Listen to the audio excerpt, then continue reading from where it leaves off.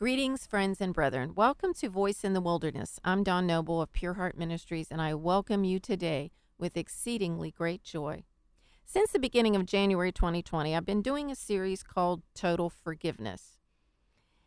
And I'm hoping to bring that to an end today. We have a lot of material to cover today, but I am taking all of this material from a very special book called Total Forgiveness. The author is R.T. Kendall, Kendall. And I highly recommend this book to any clergy, leaders, anyone in the church, to be honest, but in particular in leadership so that they can teach their people these principles. They're so mandatory. And as you know, I felt a very strong need to start the year off talking about something that is one of the very most important cornerstone issues in our spiritual foundation. So today we are talking about what total forgiveness is. Last week I finished up with number 3, refusing to punish. Today we're starting with number 4, not telling what people did. So let's just open with prayer. Father, I thank you for your word. I thank you for the spirit of truth that comes to lead us into all truth. Father, I know that these things are painful, even for my own self, to walk in total forgiveness. I ask, Holy Spirit, that you do a deep work in each of the listeners today, that, Father, we really grasp onto this truth, as painful as it is, so that we can walk in the most wonderful freedom that you have granted us through the forgiveness of sins. We thank you, Father, for your blood that was shed on our behalf so that we could forgive others. In Jesus' name, amen. All right, not telling what they did. Now, you and I both know when someone hurts us, we need to talk about it. We want to get it off our chest. And, you know, it can be therapeutic if it is done with the right heart attitude. But, there's many buts here. And that is, you have to choose the person that you tell very, very carefully. This has to be a person who's trustworthy, that will not repeat this situation. And this is not something that you go around and share with everybody in the church, right? Because we're not telling what they did. Yes, you may need to therapeutically discuss it with an individual, but we don't want to have this thing in our heart to purposely hurt this person's reputation or credibility as a form of punishment to them. So let's just keep it to an individual that you can trust, a wise person, okay? Not just anybody, but somebody mature and wise that can give you good counsel. So,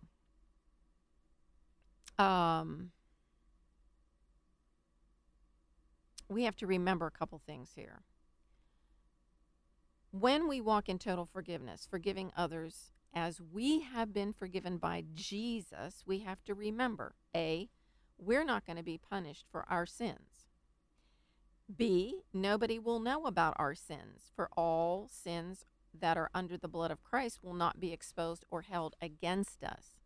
So if we blurt out and blab to people on the phone and bunches of people in the church what somebody else did to us, then we are apparently forgetting that God will not tell what we did to him. See, he's forgiven us of much, and he doesn't tell. Does Jesus tell anyone what we did? When we confess our sins to him, does he go and blab it to everyone? No, he does not. He forgives us, and he doesn't tell anybody. So when we tell on our enemy, we actually are showing contempt for our own forgiveness. So we have to be very, very careful that our motive for telling an individual is the right motive. Now, Your motive may not be perfect because it takes time to walk through that, get healed. But we don't want to do it so that we punish anyone by making them look bad. Okay? So that's important. Number 5, being merciful. Total forgiveness is being merciful. What does Matthew 5:7 say? Blessed are the merciful, for they will be shown mercy. I've got a better one for you. In the book of James, chapter 2, verse 13. For judgment is without mercy to the one who has shown no mercy. Mercy triumphs over judgment. So the heart of the gospel is related to 2 characteristics. 1, God is merciful. 2, he's just. And because he's merciful, he doesn't want to punish us. Because he's just, he must punish us because we've sinned against him. So how can both of those sides of God be satisfied simultaneously? Easy, the cross. So God sends his son Jesus to die on the cross, and God punishes Jesus for our sins. So now Jesus can be true to himself and still be truly merciful to us, and our sins are forgiven and we are not punished for them. Now, when it says, when we're told to be godly, to be like God, to follow God's principles, we can't be like God in every sense. He's omnipotent. He's omniscient. We can't, we can't walk in that. We are not omnipotent and we are not omniscient. So carrying out the punishment belongs to God alone. And Luke 6:36 says, when it comes to being merciful, it says, be merciful just as your Father is merciful. One difference between grace and mercy is, and this is you've probably heard this, but it's just worth repeating again. Grace is getting what we don't deserve. And mercy is not getting what we do deserve. That's justice. So grace has to do with the favor of God. We're getting what we don't deserve. And mercy is dealing with justice. We're not getting what we do deserve. So when we show mercy, we are withholding justice, judgment from those who have injured us. I just read you the scripture out of James. Mercy triumphs over judgment. And that scripture also says that if you cannot extend mercy, then God, to the one who has harmed you, then God cannot extend mercy to you. A very important concept. All right. Number 6, graciousness. So true forgiveness shows grace and mercy all at the same time. And in Philippians 4:5, the word, this word,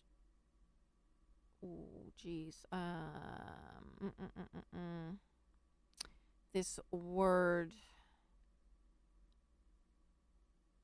I've lost my place there.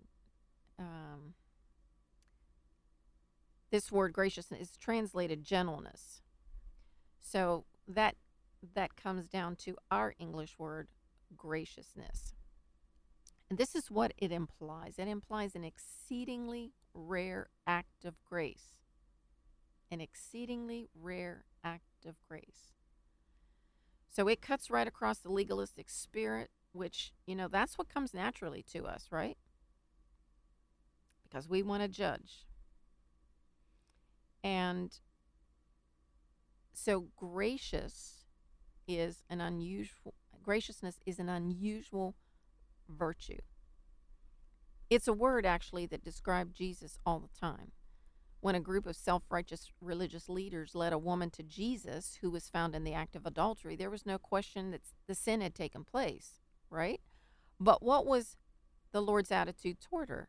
Graciousness. They wanted to see if he was going to throw the book at her, if he was going to condemn her.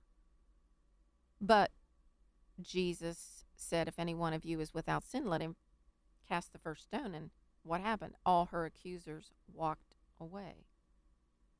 So there wasn't any question that sin had taken place, but his attitude, Jesus' attitude, was to be gracious. Paul, when he was dealing with Euodia and Syntyche, I think that's how you pronounce her name, there was a little family squabble there in Philippi, and Paul writes, I plead with Euodia and I plead with Syntyche to agree with each other in the Lord. That's in Philippians 4:2. He said, see, if only each of them had been gracious, but they had strong personalities. They probably had people that followed them, and each side thought they were the ones that was right. And each wanted the other to look bad. But Paul just said, try graciousness, because it's an unusual virtue.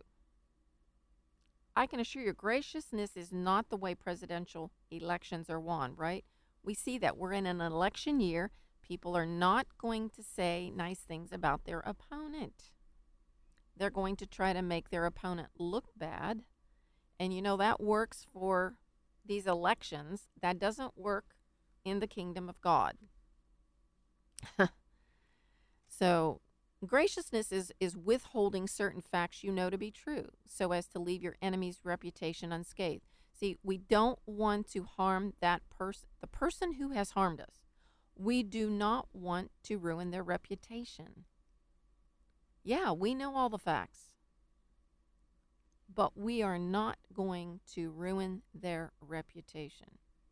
Graciousness is shown by what we don't say, even if what we could say would be true.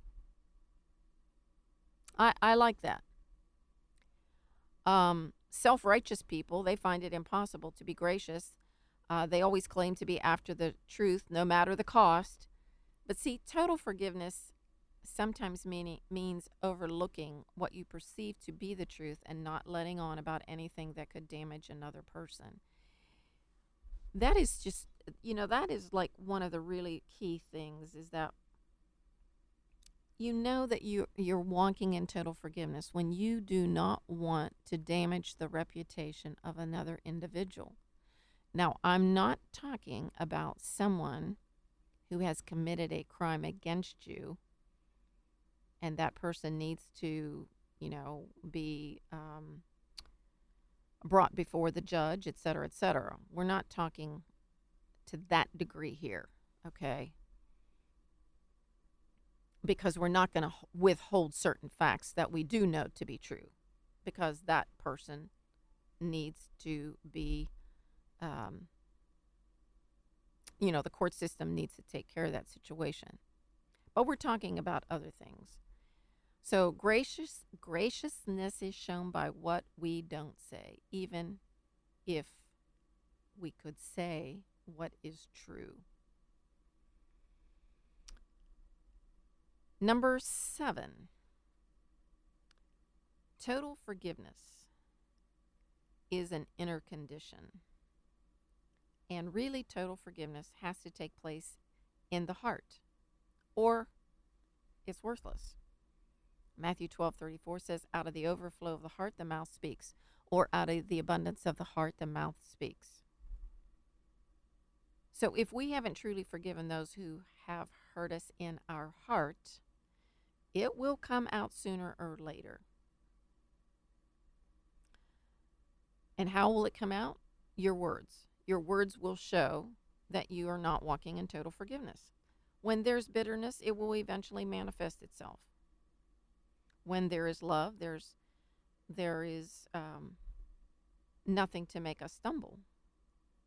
That's why reconciliation is not essential for total forgiveness. See, if the forgiveness truly takes place in your heart, then one does not need to know whether one's enemy will reconcile. That's, if we've forgiven a person in our heart of hearts and that person doesn't want to speak to us, we still have the inner victory. And it may be far easier to forgive when we know that those who have maligned us or betrayed us are sorry for what they did. But if we have to have this knowledge before we can forgive, then we will never have the victory over the bitterness. We just won't. See, we can't, you can't sit around thinking, oh, if they would just feel sorry for what they did, then I could maybe, let this go.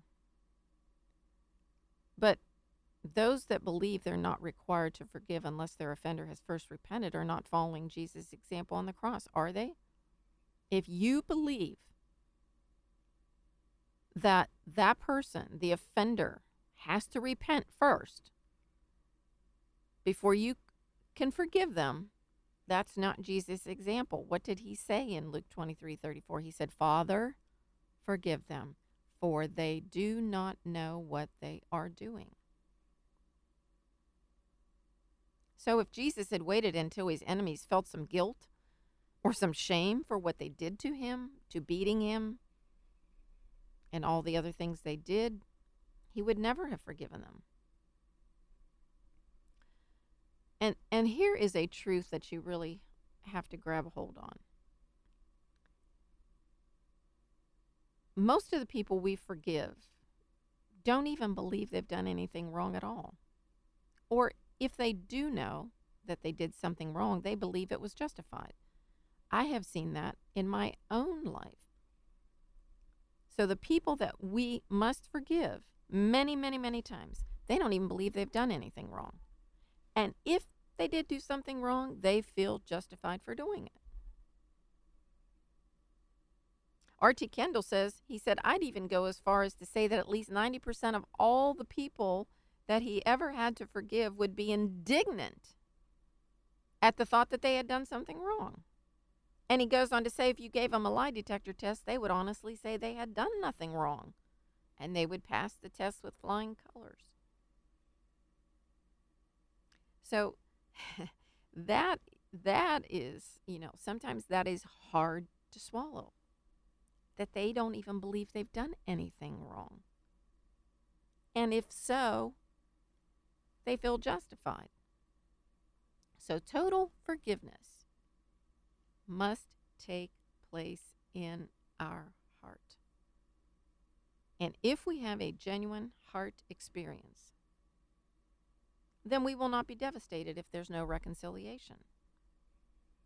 If those who hurt us don't want to continue a relationship with us, it isn't our problem because we have forgiven them. This is really why a person can have inner peace even when forgiving someone who has died. Yeah, we have to do that.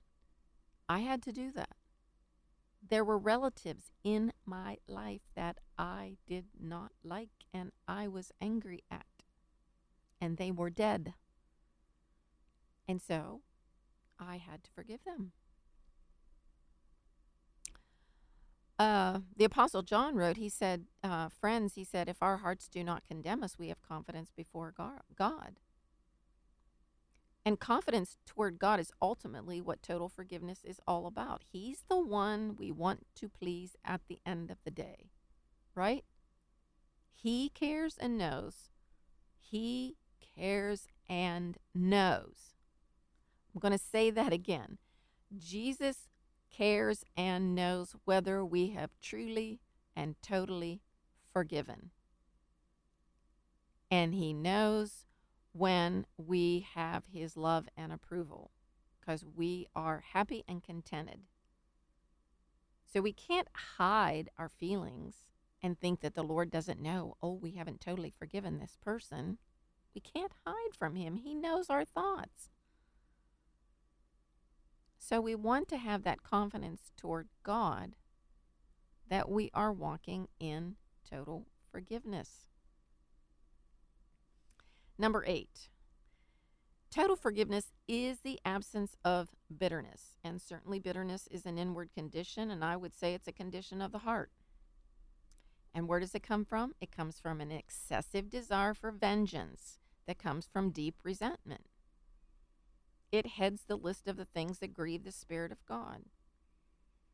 It became Esau's preoccupation. And truly, it is one of the most frequent causes of people missing the grace of God.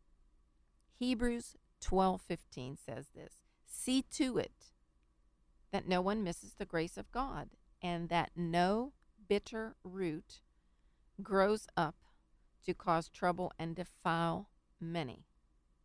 I've talked about this many times, so I'm really not going to belabor that point, but bitterness will manifest itself in many ways. Losing your temper, high blood pressure, irritability, sleeplessness, obsession with getting even, depression, isolation, a constant negative perspective, and generally feeling unwell. We have to get rid of a bitter and unforgiving spirit. Otherwise, the attempt to forgive will fail. So it's true that doing the right things, even when you do not feel like it, can eventually lead to having the right feelings. But the very act of trying to do right shows that the bitterness is not as deep as it could be.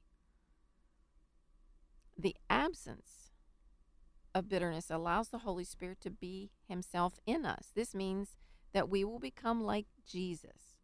When the Holy Spirit is grieved, we're left to ourselves, and we will struggle with emotions ranging from anger to fear.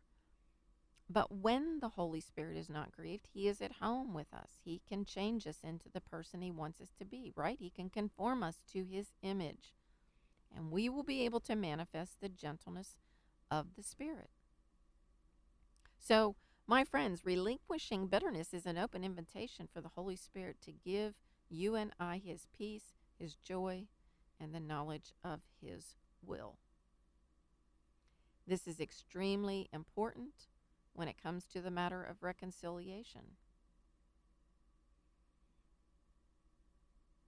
So, I encourage you to get rid of any bitter root that you might have in your heart.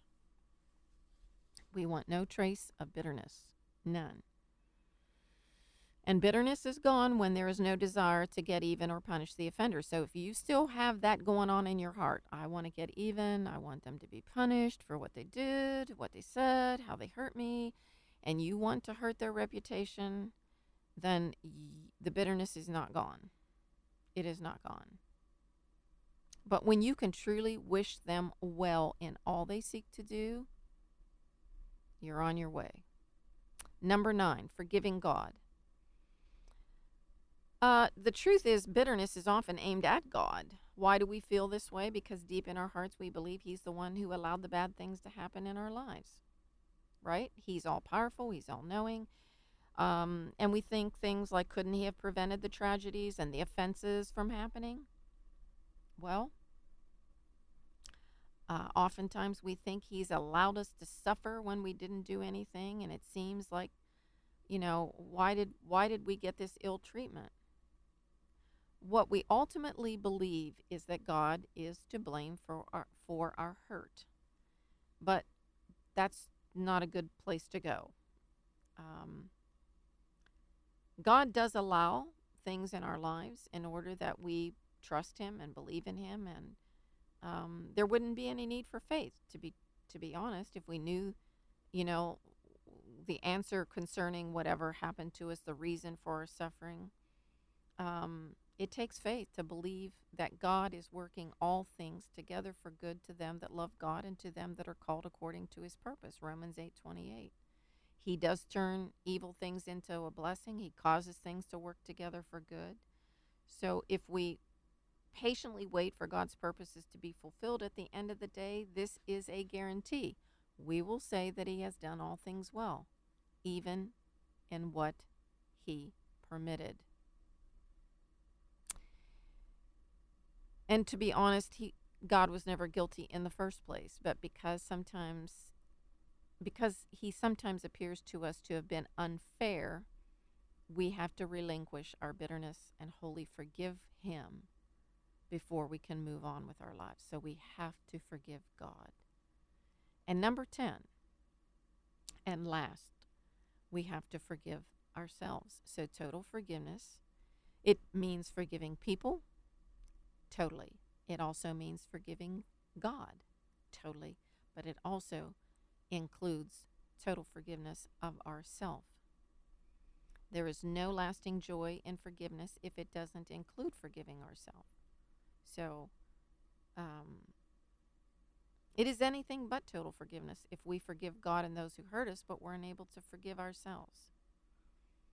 So, put simply, we matter to God. He wants our lives to be filled with joy. He not only wants us to forgive ourselves, but he wants it urgently. Total forgiveness brings joy and satisfaction. So I pray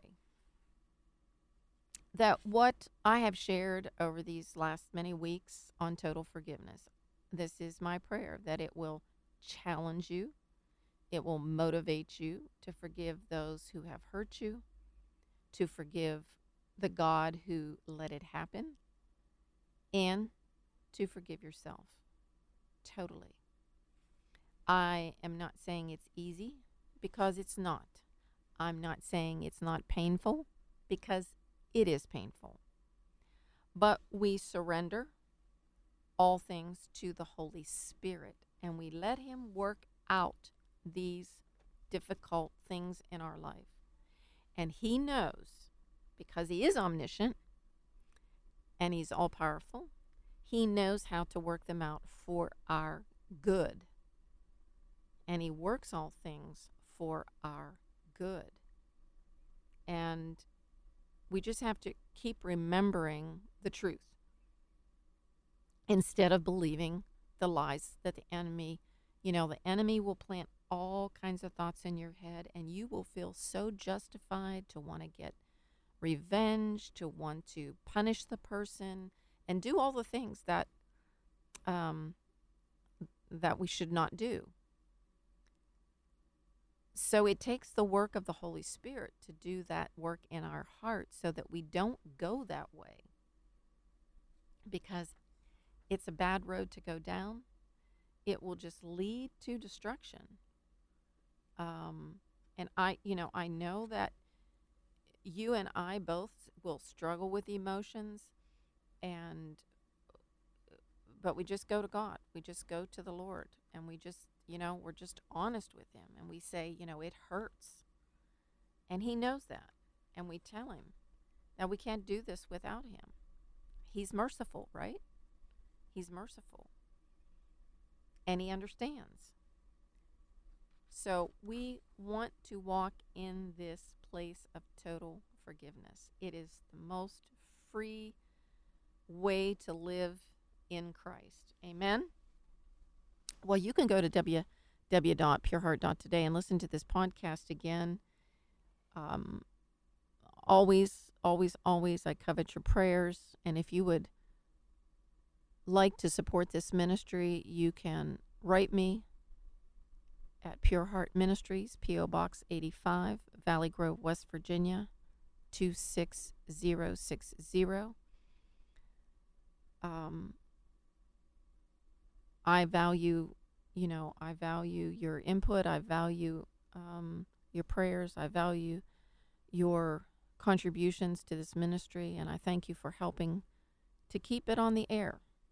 So I look forward to being with you next week, and I close with Shalom, Shalom.